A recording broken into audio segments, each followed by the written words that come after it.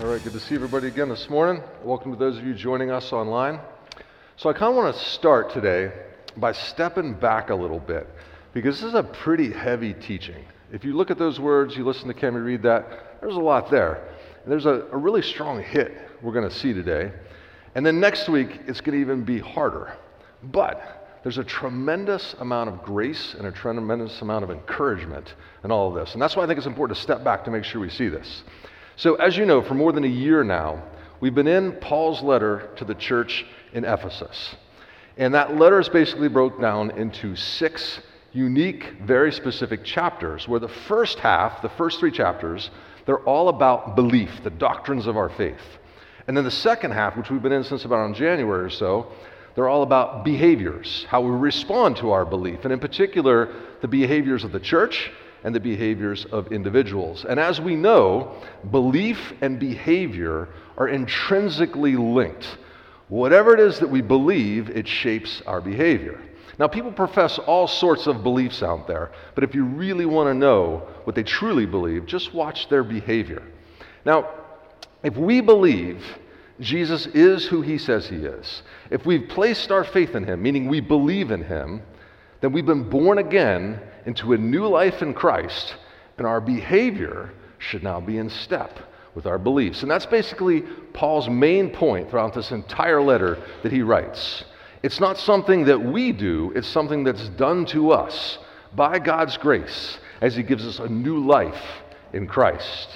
And in that moment, when he does, we're saved from that wide, dark path that leads to eternal destruction that you see up there. And we're now on the well-lighted, narrow path to holiness.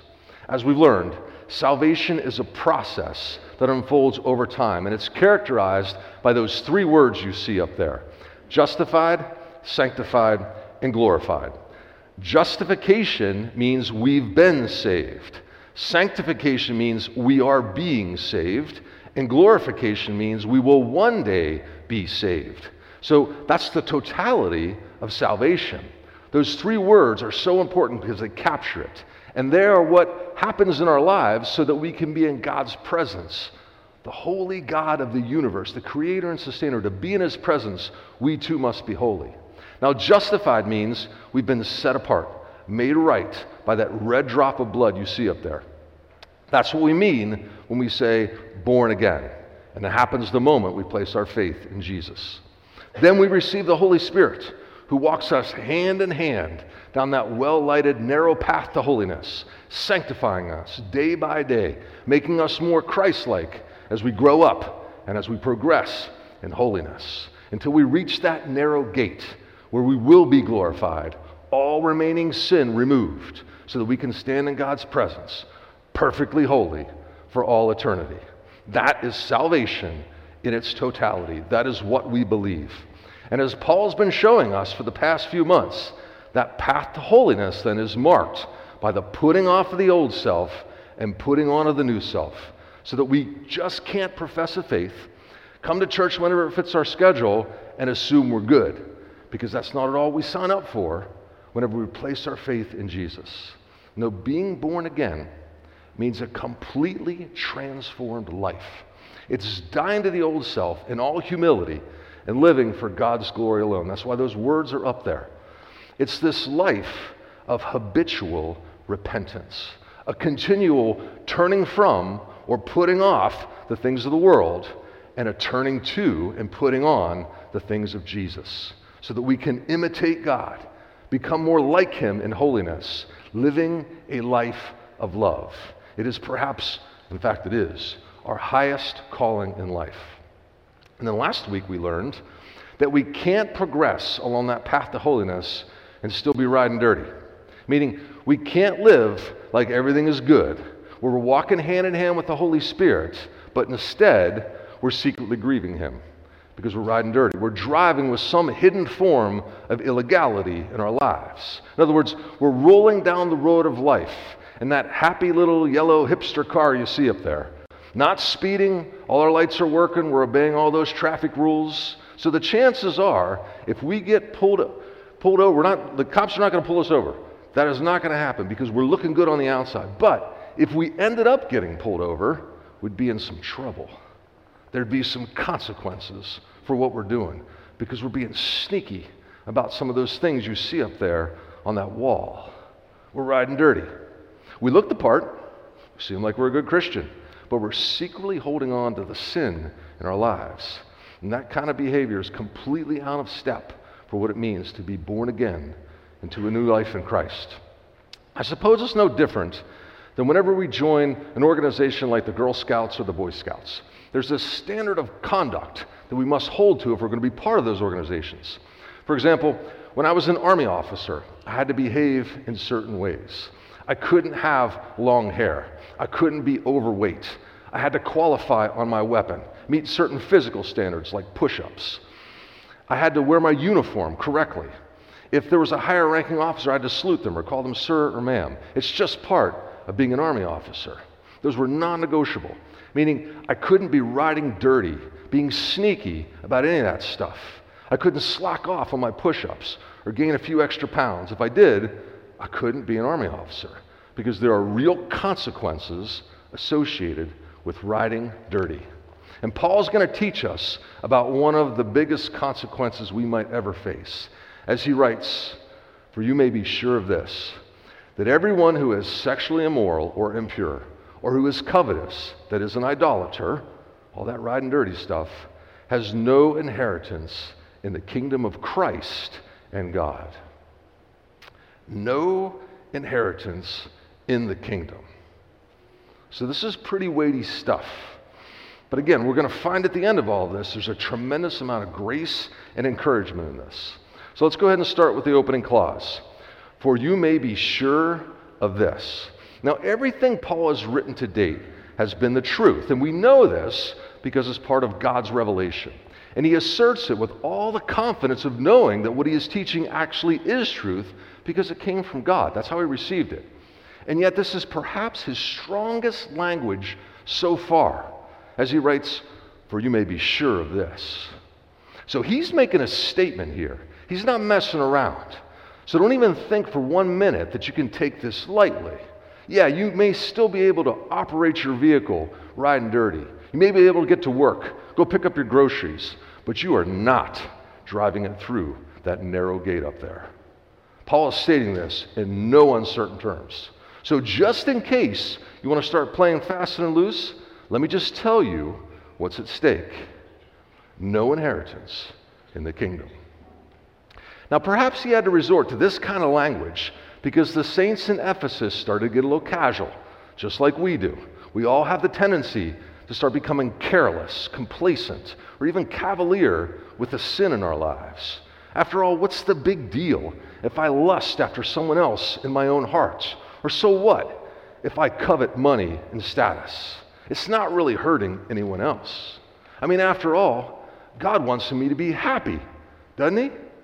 These things make me happy. Well, as we learned last week, if we're born again, they shouldn't make us happy. We should actually find them all pretty repulsive. And that may be why Paul takes such a strong position here, because happiness is not our objective. Holiness is. Paul's been teaching us now for 4 months about this. It's one of the biggest lies that the devil tells us. Nowhere do we find happiness as the object of our efforts in life. Sure, happiness is a byproduct of glorifying God, but it's not our life's objective. Glorifying God is our life's objective. And how do we do that? By being holy. God says, "Be holy because I am holy." That is how we imitate God. You want happy? Be holy. All other roads that you think lead to happiness, they're all fleeting. They're all based on lies. Saints can never find happiness in sin. It's counter to their new nature. So make no mistake about it. There's a city on the other side of that narrow gate up there, and it is a holy city. And nothing is coming through that gate that isn't holy.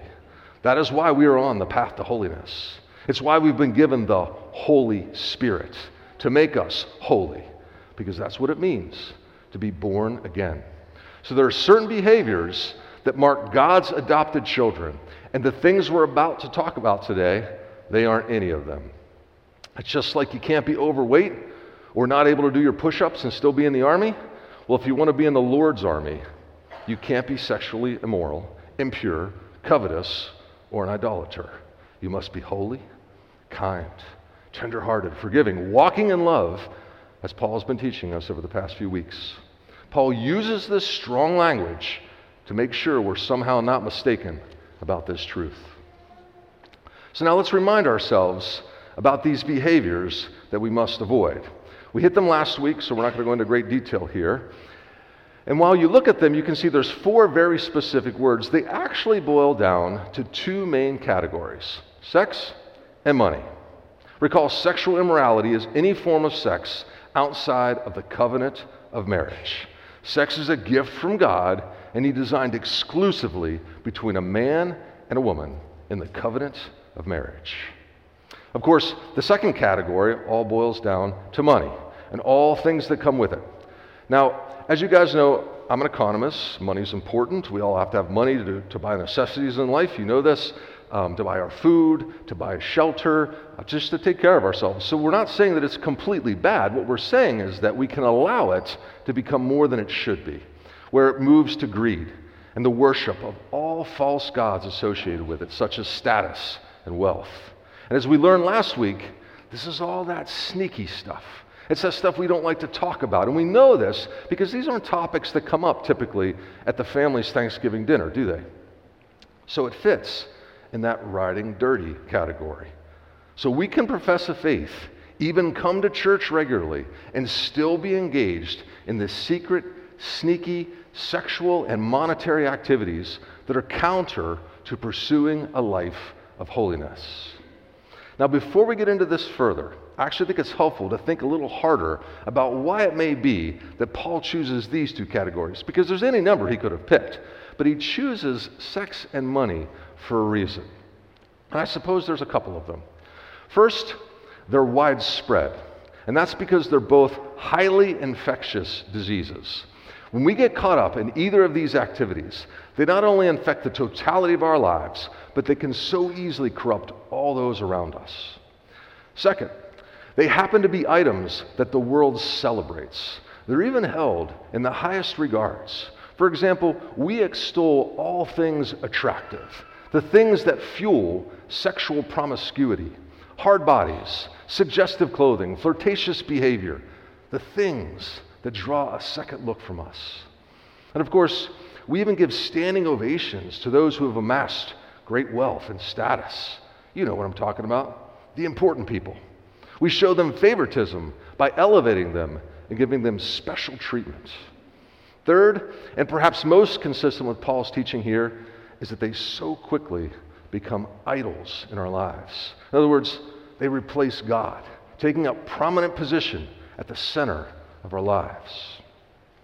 Now, perhaps the best example I could think of to illustrate this really comes out of premarital counseling that I get to do pretty regularly, and I see this routinely. Nowadays, for whatever reason, couples who are getting ready to get married, they've already moved in. They already live together. Now, that's a particularly hard thing to take on. If you're in that moment having counseling, that's a hard thing. And also, as I was thinking about using this example today, it's a hard thing for many people out there because some of you all have done this, right? But one of the things we do, one of the tenets we have in our church is that we love you enough to tell you the truth. So there's no judgment here. But even in those moments where I'm counseling young couples, I have to tell them the truth, and I have to confront this thing. And whenever we discuss it, all attempts at them rationalizing their decision essentially boil down to these 2 issues, sex and money. They say something like this: well, you know, it's important that we try on this whole living together thing and all it involves. Translate, sex. After all, we don't want to commit to something that we don't like or something that doesn't make us happy. Besides, we're getting married in just a few months, and it saves a whole lot on rent. Money. So you see, Paul didn't pick these 2 categories haphazardly. They drive so many of our decisions. If you all spend some time thinking about this afternoon and we start reflecting on the things in our lives that actually draw our focus, they pretty much boil down to these 2 topics. And that's because we've allowed them to become focal points in our lives. They have become idols. We don't often live with God's glory alone as the focus of our lives. It's far too often sex and money. And that's because we choose happy over holy, or what we believe to be happy. And of course, we all know it ends up being a lie. And we choose that over the truth of holiness. But hey, it's only a few months until we get married. What's the big deal? Everybody else is doing it anyway. Well, Paul tells us what the big deal is right here. There's a consequence, and an eternal one.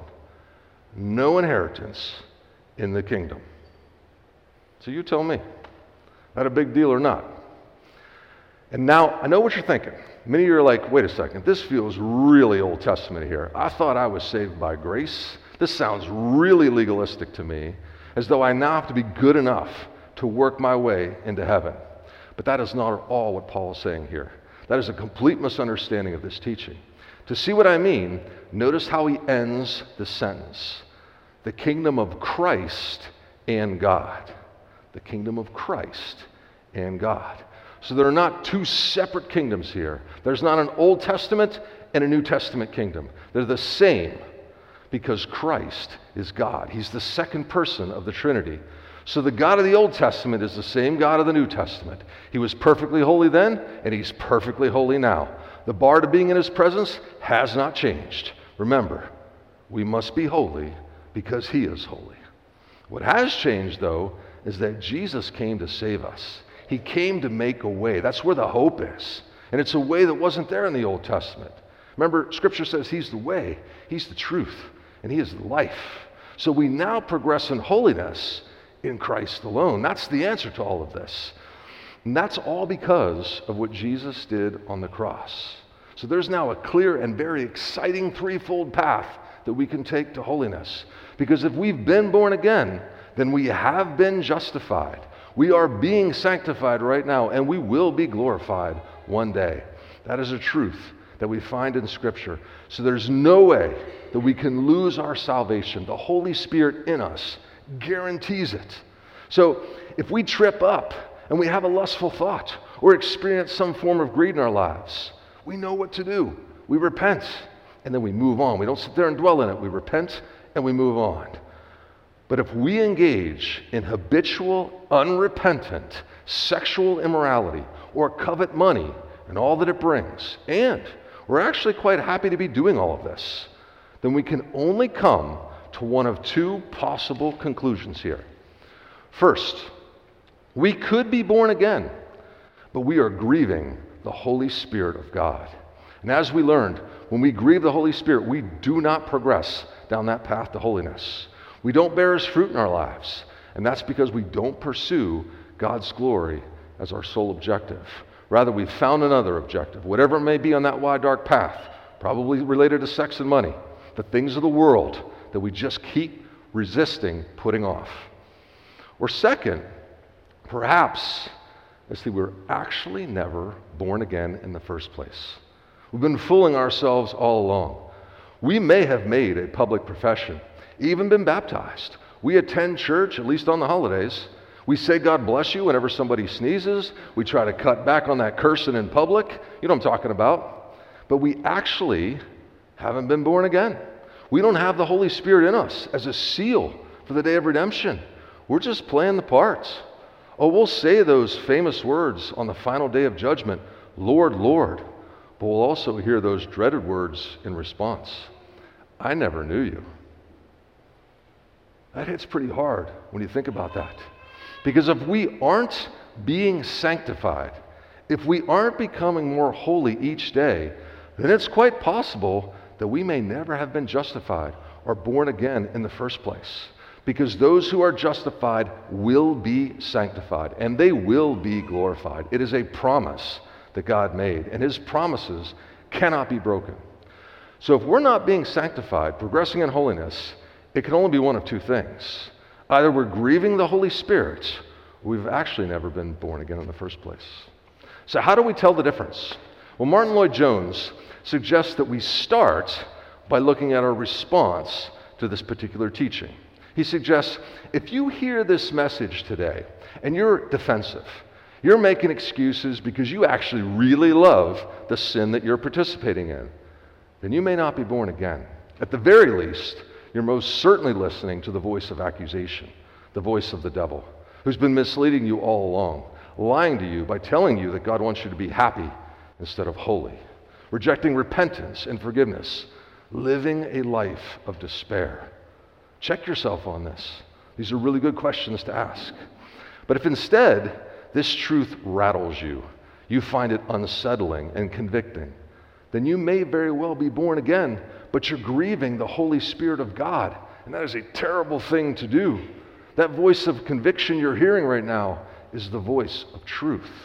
And since the voice of truth comes from the Holy Spirit, it's always in step with Scripture. That's how you know it's His. It's the same convicting voice you heard the first time you placed your faith in Jesus. So it's a familiar voice. You know it. You know that any sex outside of marriage is wrong, whether it be lust, pornography, all of it. That's a truth. We find it in Scripture. You know financial reasons for living together out of wedlock do not trump God's word. That's a truth. We find it in Scripture. And so it compels you to get on your knees to repent, to turn from your sinful ways, so that you might live a life growing in holiness, built on God's promises, so that your whole outlook on life may become radiant with hope. And what I love so much about this kind of teaching is that it not only shows us the truth, but it also sanctifies us in the process. Do you see what I mean? Because if this truth has you rattled right now, well, that is the Holy Spirit using it to sanctify you, to make you holy, to help you begin to progress down that path to holiness once again. And here's the thing. Regardless of where any of us in here sit right now, grieving the Holy Spirit or not yet born again, the response to our situation is exactly the same. In one word, repentance. That's it. We humble ourselves before the Lord. We turn from, or we put off that nasty, foul stuff from back there on that wide, dark path that leads to eternal destruction, and we put on holiness. There's so much hope here. Do you see it? We have a way. We have a path. All is not lost. There is a way forward here. So what do I do if I'm living with my girlfriend? Well, Scripture tells us, repent and either get married today or go move out. What happens if my life is centered on money, material wealth, status, all that stuff that it brings? Well, Scripture tells us, repent and then give it to those in need. After all, that's why we labor. We don't labor to build up our estate, to amass great wealth, or take luxurious vacations. No, we do honest work so that we can give to those in need. Remember that sermon Paul taught us back in June? That's why we labor. So do you see how this all hangs together? Paul is not using these words as a threat. He's not contradicting himself and saying you got to be good enough to get into heaven. These are words of grace. They're written to build up, to strengthen, to sanctify, to make us holy. Because if you've been born again, you're a new creation. You have a new life in Christ. So your sole focus is God's glory alone and spending eternity with Him. And if you have that hope in you, you'll do anything to prepare yourself for that great wedding day that's coming, when the church becomes the bride of Christ. That's what living a life of repentance is all about. Putting off the sin, putting on holiness, and doing it for the key motivation of God's glory alone, out of a spirit of thanksgiving. Not to be good enough to get into heaven, but because you're already in, because you've been born again into a new life in Christ. And you got to go get yourself ready for that great wedding day that we get to celebrate. We're going to be in God's presence for all eternity. And of course, as you ponder a message like this, is there any better way to set the stage for moving into communion? Because the sacrament of communion is so helpful for us to be reminded of the price Christ paid on that cross so that we could do this, so that we could have this gift of grace, this opportunity to repent. Now, the communion table is open to all who've placed their faith in Jesus.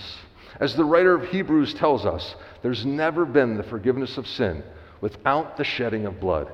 And under this new covenant, Christ's blood serves as the means to our forgiveness. Before Jesus went to the cross to shed his blood for you and me, he had a meal with his disciples, instituting communion between God and his people for all time.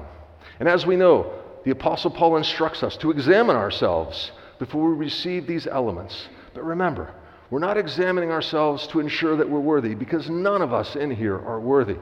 Rather, our focus in these quiet moments here is, are we being humble? Are we coming to the cross in humility? Are our eyes fixed on God's glory alone? Do we have a spirit of repentance in us? So let's take the next few moments in the quiets of our hearts to confess our sin, to accept Christ's forgiveness, and to recommit ourselves in humble obedience to his service. This is the Lamb of God who takes away the sin of the world.